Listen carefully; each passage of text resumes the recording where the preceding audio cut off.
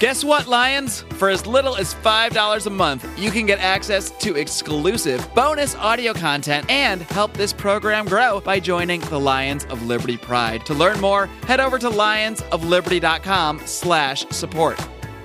You know, you're going to go to the State House on your first day. You're going to get there and you're going to take a long look at yourself. You're going to look at your colleagues. You're going to look at the building, and then you're going to look at yourself, and you're going to ask yourself the question, how in the world did I get here? But then a few weeks are going to go by, and you're going to take another look around at the building, at yourself, and then at all your colleagues. And you will have gotten to know them a little bit better, and you're going to ask yourself the question, how in the world did these people get here? Welcome to the Lions of Liberty Podcast. Here's your host, your guide, your shining beacon of liberty, Marc Claire.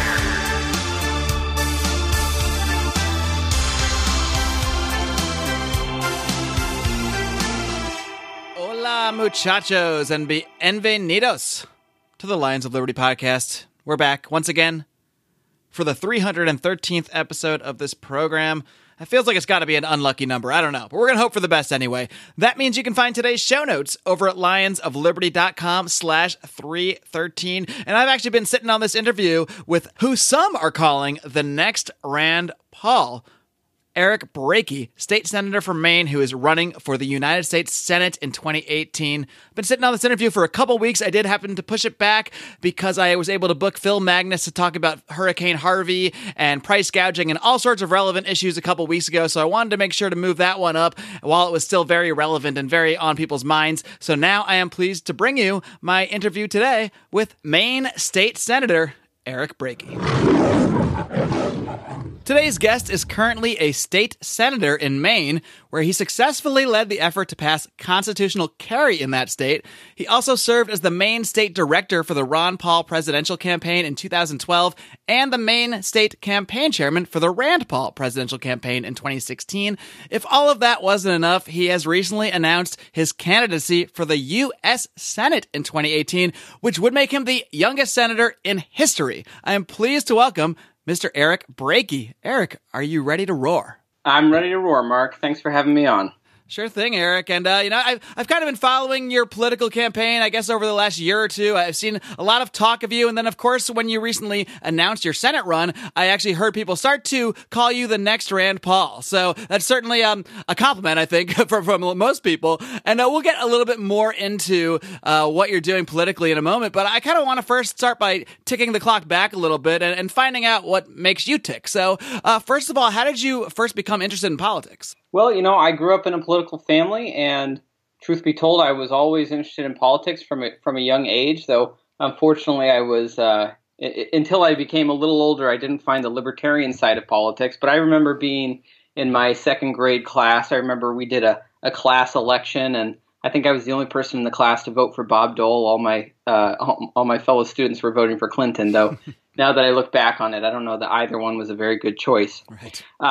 But no, I've always been interested in politics, and it really was around 2010, the Tea Party wave, that my oldest brother, Matt, kept putting Ron Paul in front of me. He gave me Ron Paul's book, The Revolution, and kept sending me videos by Jack Hunter. And eventually that took me from being someone who used to be, I'm ashamed to say, a bit of just someone who just watched Fox News and believed that being a Republican and being a conservative was whatever Sean Hannity and Bill O'Reilly told me it was, to finally opening my eyes, feeling like I was pulled out of the matrix a little bit, and following Dr. Ron Paul in his campaign for liberty.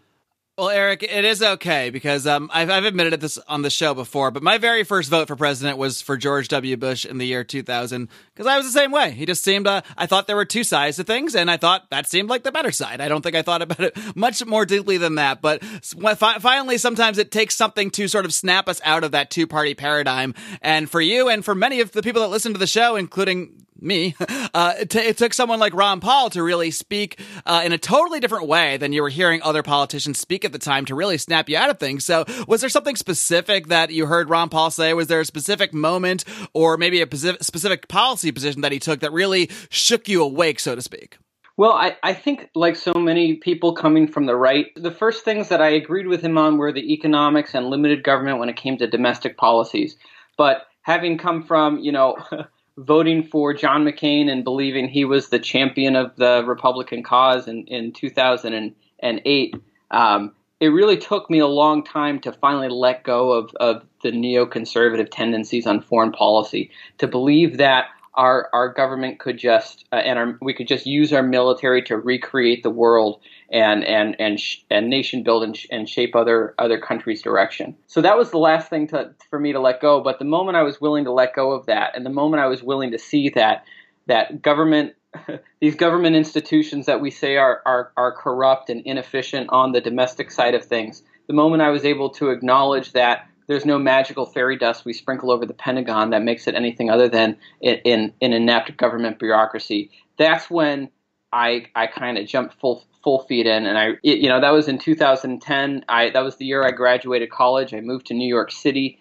I was working as a professional actor there in the theater, and I just started volunteering with a local grassroots Ron Paul activism group that ended up leading to a job with the Ron Paul campaign for the presidential cycle, brought me home to my home state of Maine, and I've been there ever since. I think when it comes to the sort of foreign policy, it really is difficult for many people to break from the narrative that we're told from, regardless of our political affiliation, from the time we're children in school. We're basically just told that the United States is a beacon of freedom, a beacon of liberty, and in many ways it certainly is, from its economic policies and a lot of the U.S. Constitution, the Bill of Rights. That's certainly there, but then it's glossed over the fact that many of our interventions in our recent history don't really follow along those lines, and there seems to be almost a religious fervor that builds up with us as we're children. We say a pledge to the flag, we're shown patriotic films, and when someone questions that entire line of thinking, it can really cause a bit of a synapse in someone who has really felt that sense of patriotism their whole lives. Did you experience any kind of anxiety over that, or did you sort of snap out of it right away? Well, it really was, being someone who was so political from a young age and really believed in the foreign policy that we had under George W. Bush, it was very difficult for me to let go. It really had become part of my identity, and it was difficult to even allow myself to question it. And I think that's what's the trap that so many people find themselves in. But the moment I really realized two things. First of all, we are in a war of ideas across the world. There is a war of ideas between free markets and liberty and capitalism on the one hand, and totalitarianism, statism, communism, fascism, these extreme government ideologies on the other hand. But you don't win a war of ideas with bombs and bullets. And that's how we've been trying to fight this war of ideas, and we're failing. We're failing in the Middle East. We think that we can wipe out radical ideologies by just blowing people up.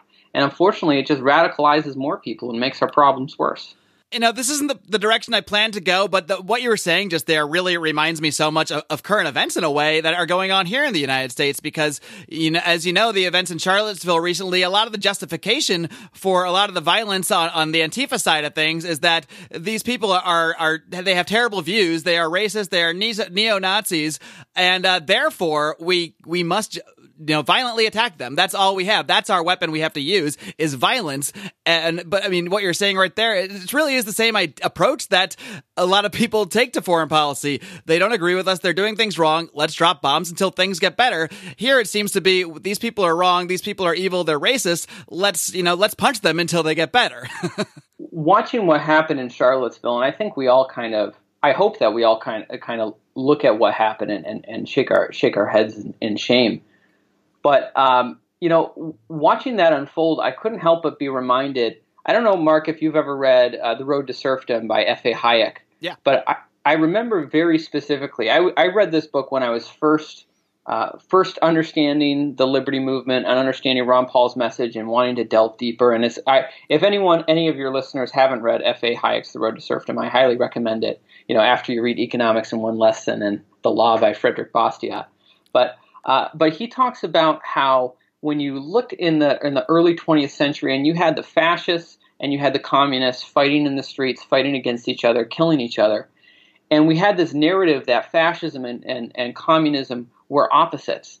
But really, the reason they fought so much was because they were fighting for the same minds, Right. the same kinds of people who would accept an ideology where government and authority is in control from the top down. But these totalitarians on the right and the left, they had absolutely no common cause at all with the classical liberalism, with what we would call libertarianism today. And so it's sad to see. I feel like the same thing is playing out in our streets in America today. You have far-right fascist totalitarians on the right.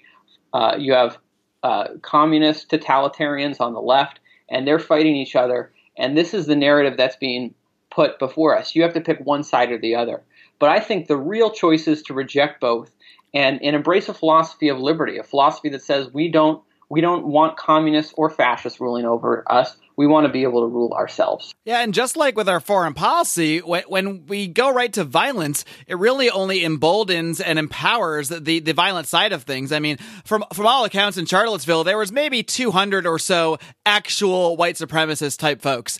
And when they go attacking them and focusing on them, and thousands of people come to try to assault a rally based on those specific people, based on those 200 or so people, well, now you've just put more attention on those movements and more focus on it and made that alt-right or white supremacy or neo-Nazi. I don't want to lump them all together because I know these things are very nuanced in many ways, but it really does make that side of things more powerful. Same goes the other way. I don't mean to come from one side either. I mean, if neo-Nazis start showing up at Antifa rallies and attacking them violently, it's the same thing. It really only empowers that other side. And I think we say the same thing in our foreign policy. When we see things we don't like, we see people we don't like, and we drop bombs in response to terrorism, all it does is embolden those terrorists and help them recruit more. Right. You might kill one terrorist with a bomb, but how many civilians have you hit? And those civilians have brothers and sisters and mothers and fathers who now have a reason to hate our country and our foreign policy, and it radicalizes them. I will say back to Charlottesville, I think, there are very legitimate things to protest these days. There are scary things going on in our government. It seems like no matter which party is in power, these scary things persist going on. But, I think Martin Luther King really set the example that the most effective form of protest is nonviolent protest. And I think the sad things, on both the right and the left, but you look at Antifa, for example, and their willingness to use violence to protest what they see as fascism. Well, if they really think that our government is fascist and moving towards fascism, then I would think the last thing you would want to do is have a violent movement that turns off the mainstream America and makes them afraid of you, so that they're more willing to accept government control and authority to crack down on these violent protests. If their goal really is opposing fascism, they're handing them all the power that the fascists would need. Shifting back to your political career for a second here, a lot of people, when they first get inspired by the ideas of liberty, they really feel the need to go out and tell people about it, to the point that it can sometimes become annoying. I was certainly accused of that back in the early Ron Paul days when I was posting an endless stream of YouTube videos featuring Ron Paul. But some people decide to go on and eventually start blogs, or in my case, a podcast, while others choose to take the political path, which is what you chose to do. And so I'm wondering, first of all, why did you decide specifically to run for Senate state Senate in Maine? What inspired you to take action and run for political office? Well, I'll tell you, after the Ron Paul campaign finished in 2012, and for folks who may or may not recall, here in Maine, we were one of the few states where we actually won the state.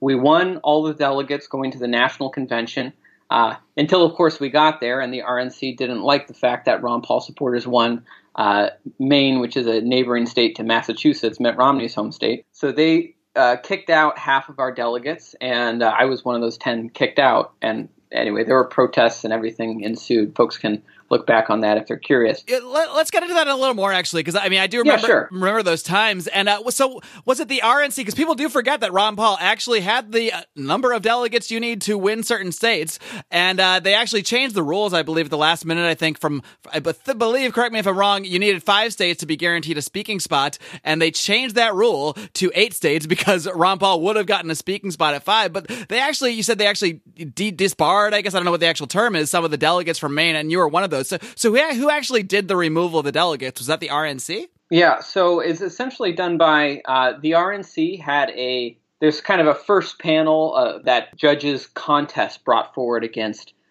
delegations. A contest was filed by some disgruntled establishment folks in the state of Maine, and they recommended that half our delegates be taken away. They would have actually recommended that all of them be taken away, except that our governor threatened to boycott the convention if they did. They thought they would split the baby and just take away half, and he still boycotted the convention because of it. So I have a lot of respect for him for that. But so this first RNC panel made that recommendation. Then it went to the Committee on Credentials, which was made up of 2 delegates from all the different states.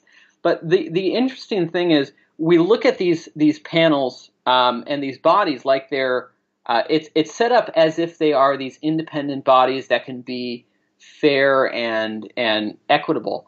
But it's the RNC, and at a certain point in the process of nominating a presidential candidate, the RNC and the presumptive nominee kind of become one entity.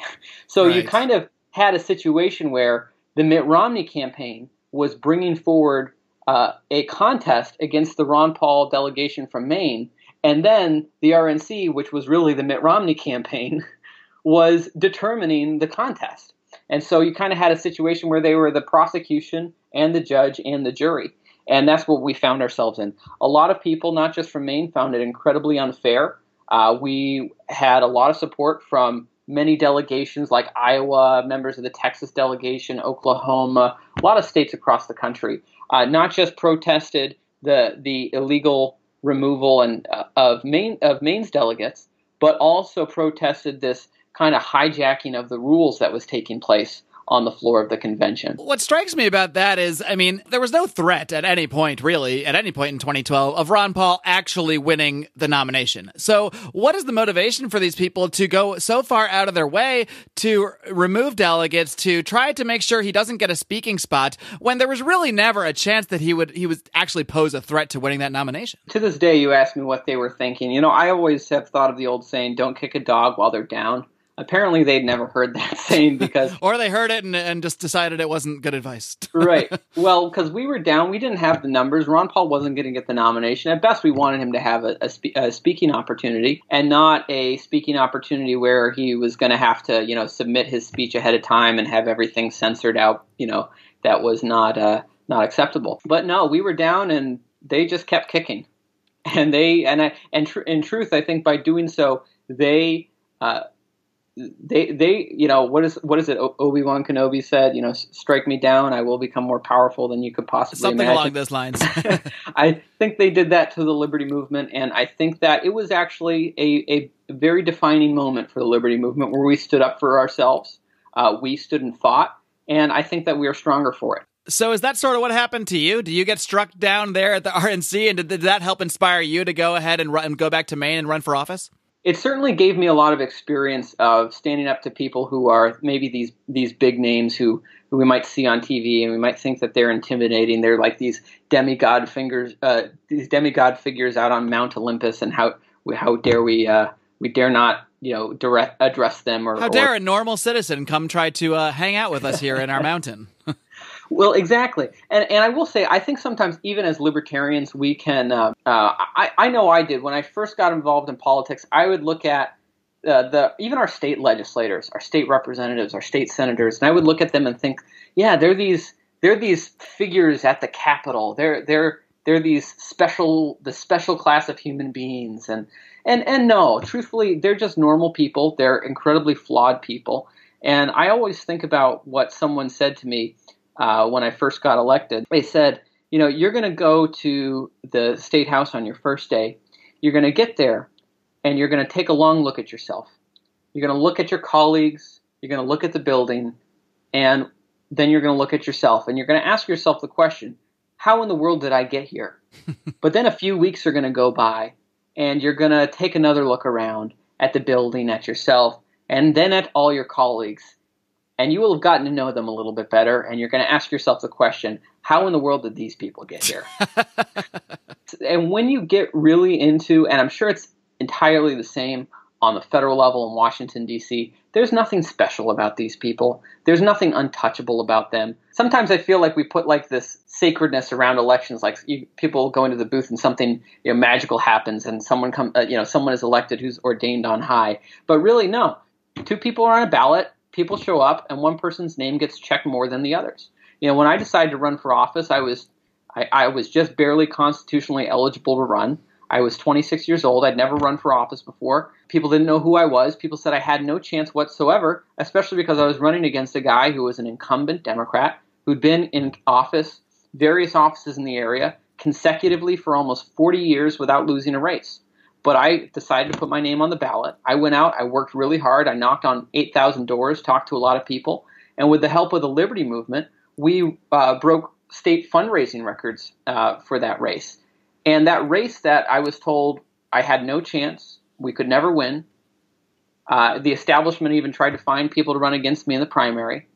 We ended up winning in the general election in a near 20-point landslide. Wow. And that's just going out and doing the work. And going out, and I think back to something you were saying before, I do think as libertarians we can sometimes be guilty of talking too much and not listening enough, especially when you're running for office. God gave you 2 ears and 1 mouth for a reason. So sometimes that's the hardest part of me hosting this podcast, because I always want to talk, but I actually have to listen when I'm a host. Well, absolutely. And that's what it's like as a candidate. Truth be told, most people just appreciate it when a candidate will come to their door and listen to them, listen to their issues, listen to their concerns. And you might not always completely agree on something, but especially when the other guy hasn't showed up, they've never met them, even if they don't agree with me on all my libertarian points, the fact that I listened to them, the fact that I took their issues seriously, and I thoughtfully tried to communicate how we can use a liberty-minded approach to tackle those problems. People appreciate that. Yeah, definitely. And do you think that was really the key to your victory? Were you trying to take the approach of knocking on doors to convert people to libertarianism, or were you more just taking that approach of, I want to represent you, what are your issues, and really trying to absorb their feelings, more so than necessarily trying to convert them to an entire philosophy in whatever amount of time, face-to-face time you might have with them? Yeah, in a door-to-door interaction, you really only have 5 minutes with people. I'm not gonna be able to convert someone to libertarianism in 5 minutes. So really, when you're going door-to-door, what you're really trying to do is demonstrate that you'll be an effective voice for them. And I will say, my district has been a lean left district over the years, but I have won so much support from not just the conservative Republican base because of work I've done on welfare reform and Second Amendment issues, but I've won a lot of support from independents and Democrats because I've got one of the most independent voting records in the Senate. It's interesting. I simultaneously am ranked the most conservative member of the Maine Senate, but I also have one of the most independent voting records because I follow my principles. I don't follow my party. I don't follow my leadership. Sometimes my party's in the right place. Sometimes they're not.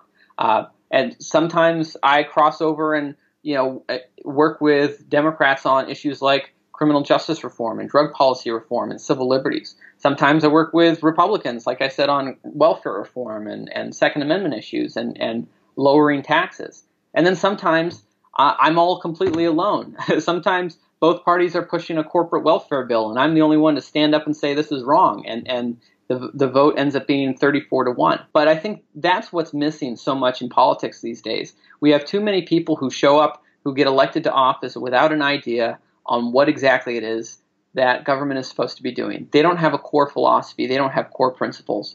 And so they just end up getting swept along with what party leadership tells them is the approach they should be following, or what special interests tell them is the approach they should be following.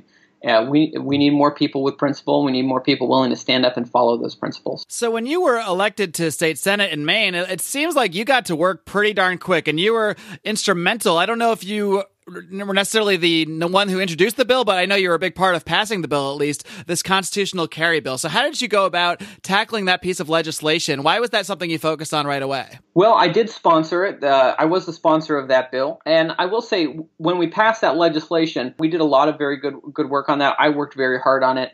But it really was something that had been an effort for a long time to get this legislation passed. Just 2 years prior, another Ron Paul Republican state legislator named Aaron Libby had sponsored the bill. And just as a libertarian activist, I'd been very involved in organizing grassroots efforts to support constitutional carry 2 years prior. I saw how close we got to passing it. In fact, in the Democrat-controlled House of Representatives 2 years earlier, we fell only one vote short. And so I was very confident we, as Republicans picked up seats in the House and had a large majority in the Senate, I was confident we could make it happen. So I put in the bill. I worked very hard on it. I worked with groups like the NRA, the National Association for Gun Rights, and local groups like Gun Owners of Maine and the Sportsmen's Alliance of Maine. And we had grassroots people contact their state legislators, flood their phones, flood their email addresses, asking them to support this bill. I will say, oftentimes I think that we regular people back home don't always appreciate how much power we actually do have in the legislative process, especially on the state level. I know in the state of Maine, if there's a bill that comes along that a legislator doesn't particularly feel one way or the other about, or maybe they lean one way, but they're not, solid, 5 contacts from 5 different of their constituents, whether it be phone calls or emails, that can be enough to change their vote.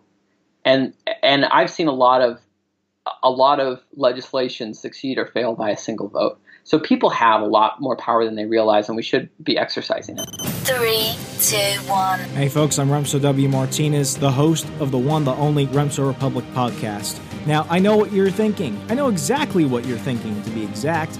This is a pitch for another show. I already listened to too many. But hey, I've got news for you. Each and every Wednesday, you can escape the mindless entertainment and loud political pundits by escaping to the place which truly is the clash of punk rock and politics, the Remso Republic. From comedians to politicians to real-life superheroes and liberty activists, we don't stick to normal often, as we hard charge each and every week to bring you the freshest entertainment and news in an ocean of shows fighting for your attention. We're on iTunes, Google Play, SoundCloud, Stitcher, TuneIn, and many more platforms. Don't miss out, join the fun, and be awesome. Stay up to date with the latest news and updates by visiting RemsoRepublic.com. All right, let's get into what you're currently shifting your focus to a bit, and that is your run for U.S. Senate. So why did you decide that you weren't just going to stay there in Maine your entire political career? It was time to take things to the federal level. Why did you decide to follow in the footsteps of, like I said, I've seen a couple articles where people are calling you the next Rand Paul, or at least posing the question. So why did you decide to run for Senate? For me, every step along the way, ever since the Ron Paul campaign onwards, I've always asked myself the question, what can I do right now in this moment to best serve the cause of liberty? In 2014, when I saw that there was the opportunity to run for that state Senate seat, I said, all right, this is the thing I can do right now to best serve the cause. And then running for re-election again in 2016 and winning by an even bigger margin. And every step along the way, I've just been trying to do what I can do best to serve. And I've been in a really unique opportunity, and I've seen so many opportunities to serve the liberty movement that not everyone else would have access to. And I would feel so much shame if I saw an opportunity to advance the liberty movement and I just walked past it by. And I said, I'd rather be doing something else. I'd rather be doing something else to enjoy my life right now. Well, not everyone will have these opportunities. And if I say no, then that's a real letdown. So here in Maine for the U.S. Senate seat, I think we have a tremendous opportunity. Maine has been shifting. Historically, if you go back for 40 years, Maine has been a deep blue state. But just since about 2010, that's really been changing as the Democrat Party has shifted more and more towards this kind of social justice warrior party that has really left a lot of the more blue-collar, working-class people in the Democrat Party feeling like that party doesn't really represent them anymore. That's why I was able to win in 2014. Is I reached out to a lot of those people who were Democrats and former Democrats, and that's been a winning formula for Republicans in the state of Maine since 2010. And for the first time I think forever, actually, the RNC has decided that Maine is, in fact, a battleground state for 2018. We have the governor's race coming up. We have the U.S. Senate race coming up. And I think that the current incumbent, Angus King, now he's a quote-unquote independent. He ran as an independent. He won as an independent. He sold his whole branding in 2012 was Angus King, independent like me. But the moment he got there, he went and he started caucusing with the Democrats, and he hasn't looked back since. He has a very partisan Democrat voting record. In fact, it's a more partisan Democrat voting record than many actual registered Democrats in the U.S. Senate. And I think that the Maine people have begun to really see through that.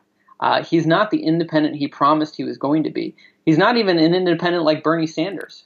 I mean, truth be told, if you look at his voting record and the issues he stands for, he's not a Bernie Sanders style progressive. He's more of a Hillary Clinton crony capitalist Democrat. He's big on corporate welfare. He's personally profited from corporate welfare schemes that he's set up. He got a multi-million-dollar federal loan out of the Obama stimulus package for a wind company. And for that, he got a several $100,000 success fee. So that's paid for directly by the American taxpayers. And that goes right to him? Yeah, he personally got that success fee working as a consultant for this wind company. Oh, how nice. Now, that was before he was elected to the U.S. Senate. He couldn't necessarily do something like that so directly today. But he's personally profited from corporate welfare, and he's continued to advocate for that. Now, me as a state senator, I'm in a unique position. I think I'm one of the only Republicans in the state who has consistently and very vocally opposed corporate welfare. It's something that Democrats like to say they own this issue on, but truthfully, they're just for corporate welfare for their own special interests. I think we can take a message. Our campaign message is liberty for the little guy. It's about, right now in Washington, D.C., we have big government and big corporations running the show in bed with each other. And the only thing we little guys back home we get the bill for it all. We get the $20 trillion of national debt, plus the $100 trillion in unfunded liabilities. If you take all of that and you divide it out among every tax-paying American citizen, that's a bill of $1 million per person. Yikes. Now, Mark, I don't know if you or any of your listeners have an extra $1 million to spend. Yeah, I mean, I think I'm doing okay, but if I had that bill show up in my mailbox, I'd be in trouble. Well, I'll just say, if any of your listeners do have an extra $1 million to spend, I'd like to talk with them, and they can go to ericbrakey.com/donate and help us make this campaigin happen. Absolutely. Yeah, but one more question I want to ask you about Angus King and like how he's elected as an independent, but he's obviously basically an establishment Democrat. Why does someone like that market themselves as an independent? Why do they go through this election process as an independent instead of actually using that Democratic Party apparatus? I imagine that would sort of be the easier path. At least I would think so, to use an existing party as opposed to just labeling yourself an independent. Is that more of just a marketing thing? Is that because a lot of Mainers may be more independent minded? Well, for Angus King, I think it all started when he ran for governor years and years back. He was going to run the Democrat primary, but he saw that he didn't have a chance in the Democrat primary, so he unenrolled as a Democrat and ran as an independent.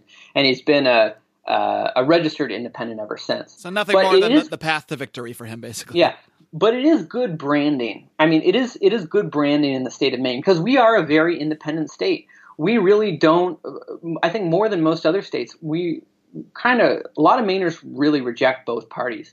There are more unenrolled voters in the state of Maine than there are registered voters in either the Democrat Party or the Republican Party, and that's why I really believe Maine is ripe for a more libertarian message, a message that says we believe in fiscal responsibility and also in social tolerance. We want to leave people alone to make their own choices in their own personal lives and spend their money as they choose. Here in Maine, in this past election cycle, we had several referendums on the ballot. One was a referendum to have universal gun background checks. This was a Michael Bloomberg pushed background check initiative that would have put new gun control restrictions in place. This was on the ballot in 4 different states across the country. And the other one was to legalize marijuana. Now, the interesting thing is both the legalization of marijuana passed and gun control failed. So when you think about that, these are issues associated with opposite sides of the aisle. You had the same voters come out and vote no for gun control and yes for legalizing marijuana. This is really this independent libertarian center of our state that just wants the government to leave them alone. Just let them live their lives. Let us live our lives. We don't need kings in Washington, D.C. trying to dictate our affairs from hundreds of miles away. Well, that's a great line. I hope you're using that double entendre of the king in your campaign. Absolutely. All right, Eric, well, actually, one more thing I want to ask, because I know you mentioned you were an actor. I know you spent some time in New York City acting. I believe you still dabble in it now. And did your acting skills help you as a politician? And that's not to imply that you're up there putting on an act, but I imagine there's some crossover in a lot of the skills you would need on a stage as there is to, say, giving a speech in front of a crowd and that kind of thing. The interesting thing, when I was studying theater, one of my acting teachers, one of the first rules they gave us is the secret to acting is don't act. If you're faking it, you're not really doing a good job. So much of acting is actually just actively listening, putting yourself in other people's shoes, listening to people. And I think those are a lot of the qualities that people want in people who represent them. Someone who is willing to listen, someone who is willing to put themselves in their shoes and try to understand where they're coming from. It has served me in my ability to communicate with people. It has served me, I remember when I first, in high school, when I first got into theater, I would get huge stage fright. I would stand up on stage. I had the huge jitters and I could barely get a word out. Thankfully, doing years of theater has made me a lot more comfortable to the point where I can stand up on the floor of the Senate and argue very articulately for why we should follow liberty on a certain issue. I can stand up in front of a town meeting and talk to my constituents. I can go on the campaign trail and I can talk to huge crowds. It's something that it has helped me in a lot of ways. All right, Eric, I'm going to give you a chance now to give one final pitch to my listeners out there all over the country and all over the world, really. We do have listeners from various countries, but you probably can't take campaign donations from those ones. So why don't you give one pitch to everybody out there that's listening of why they should support the Eric Brakey campaign for Senate, regardless of whether they're in Maine or not, because this is a national position, and obviously a senator can affect things for people all over the country. Well, here's what I'll say. First of all, I'm really honored that I'm been endorsed by both Congressman Ron Paul and Senator Rand Paul. Those are pretty good endorsements, I'd say. I think so. They're my heroes, and they're the role models I want to follow in Washington, D.C. And in fact, I think at this point in time, I am the only person in the entire country running for federal office who's been endorsed by either one of them, incumbents excluded. And then I'll say, Maine is a very unique state. We have some good senators in this country. We've got a great senator from Kentucky. There's half-decent senators from states like Texas. But I will say those states are very expensive to win U.S. Senate seats in. Maine is a very small population state, and it's very inexpensive compared to a lot of other states in the country to invest and win a U.S. Senate race here, especially as Maine is increasingly becoming a swing state, and it's very real and very possible. So I would say anyone who wants to further the cause of liberty in 2018, Maine is the place to invest. This is our greatest opportunity. This is where any dollar you invest in our campaign for U.S. Senate goes further than in any other state you could do it. If someone is motivated to make an investment and contribute and help our campaign, be that $25 or $50 or even $100, you can go to ericbrakey.com/donate.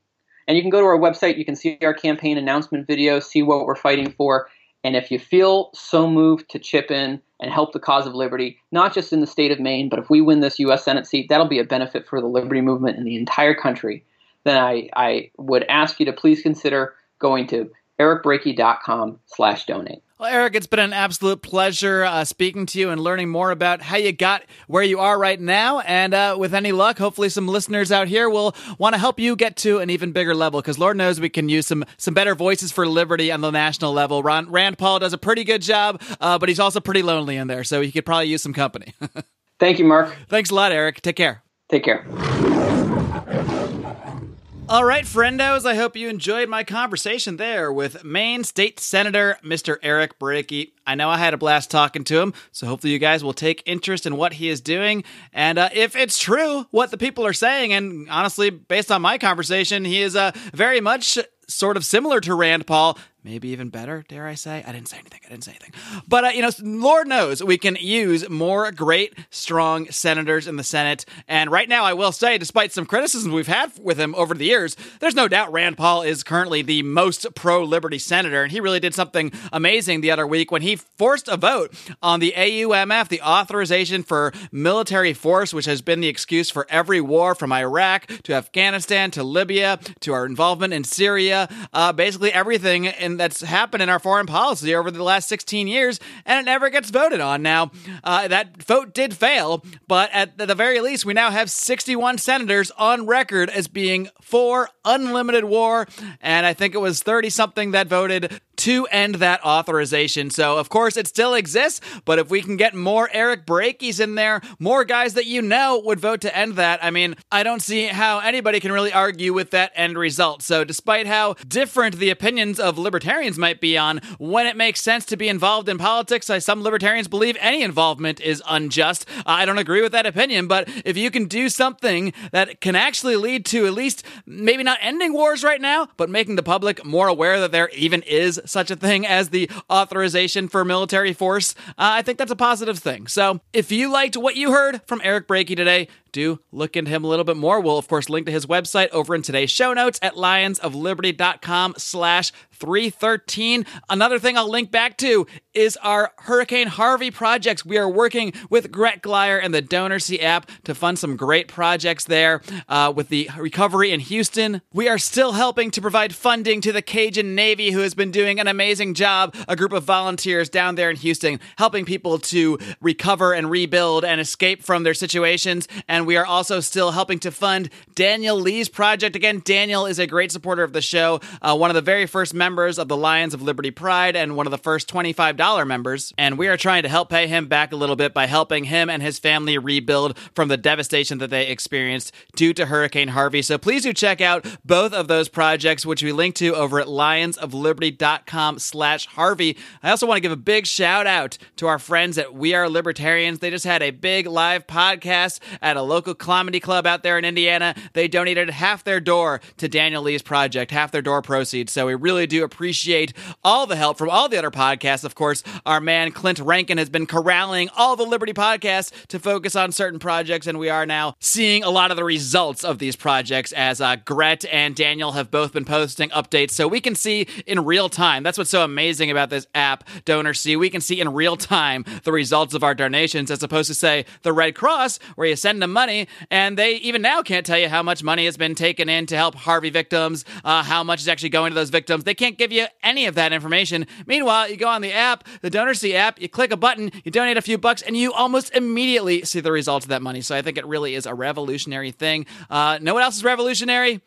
Our format here at the Lions of Liberty podcast. As far as I know, we are the only libertarian variety show out there. We have great interviews like the one you heard today with Senator Eric Brakey. Of course, every Wednesday, Brian McWilliams brings you his weekly dose of comedy, culture, and liberty with Electric Liberty Land. And every Friday, John Odermatt wraps it up by doing a deep dive on the broken criminal justice system. We really try to provide something for everybody here. And if you just can't get enough, you can go ahead and join the Lions of Liberty Pride. For as little as $5 a month, you can get access to all the exclusive audio that we've published here in 2017. Over 30-plus original podcasts we've done so far, with plenty more on the way. We've got another episode of Conspiracy Corner coming pretty soon, where we'll do a deep dive on the John F. Kennedy assassination. I actually posted a preview clip last week that some of you may have heard by now. If not, be sure to go click back in your podcast feed and check that out. I posted a clip with some of our past bonus segments with Dave Smith, with Tom Woods, just to give you a sense of what we're doing in the Lions of Liberty Pride, because we really do work hard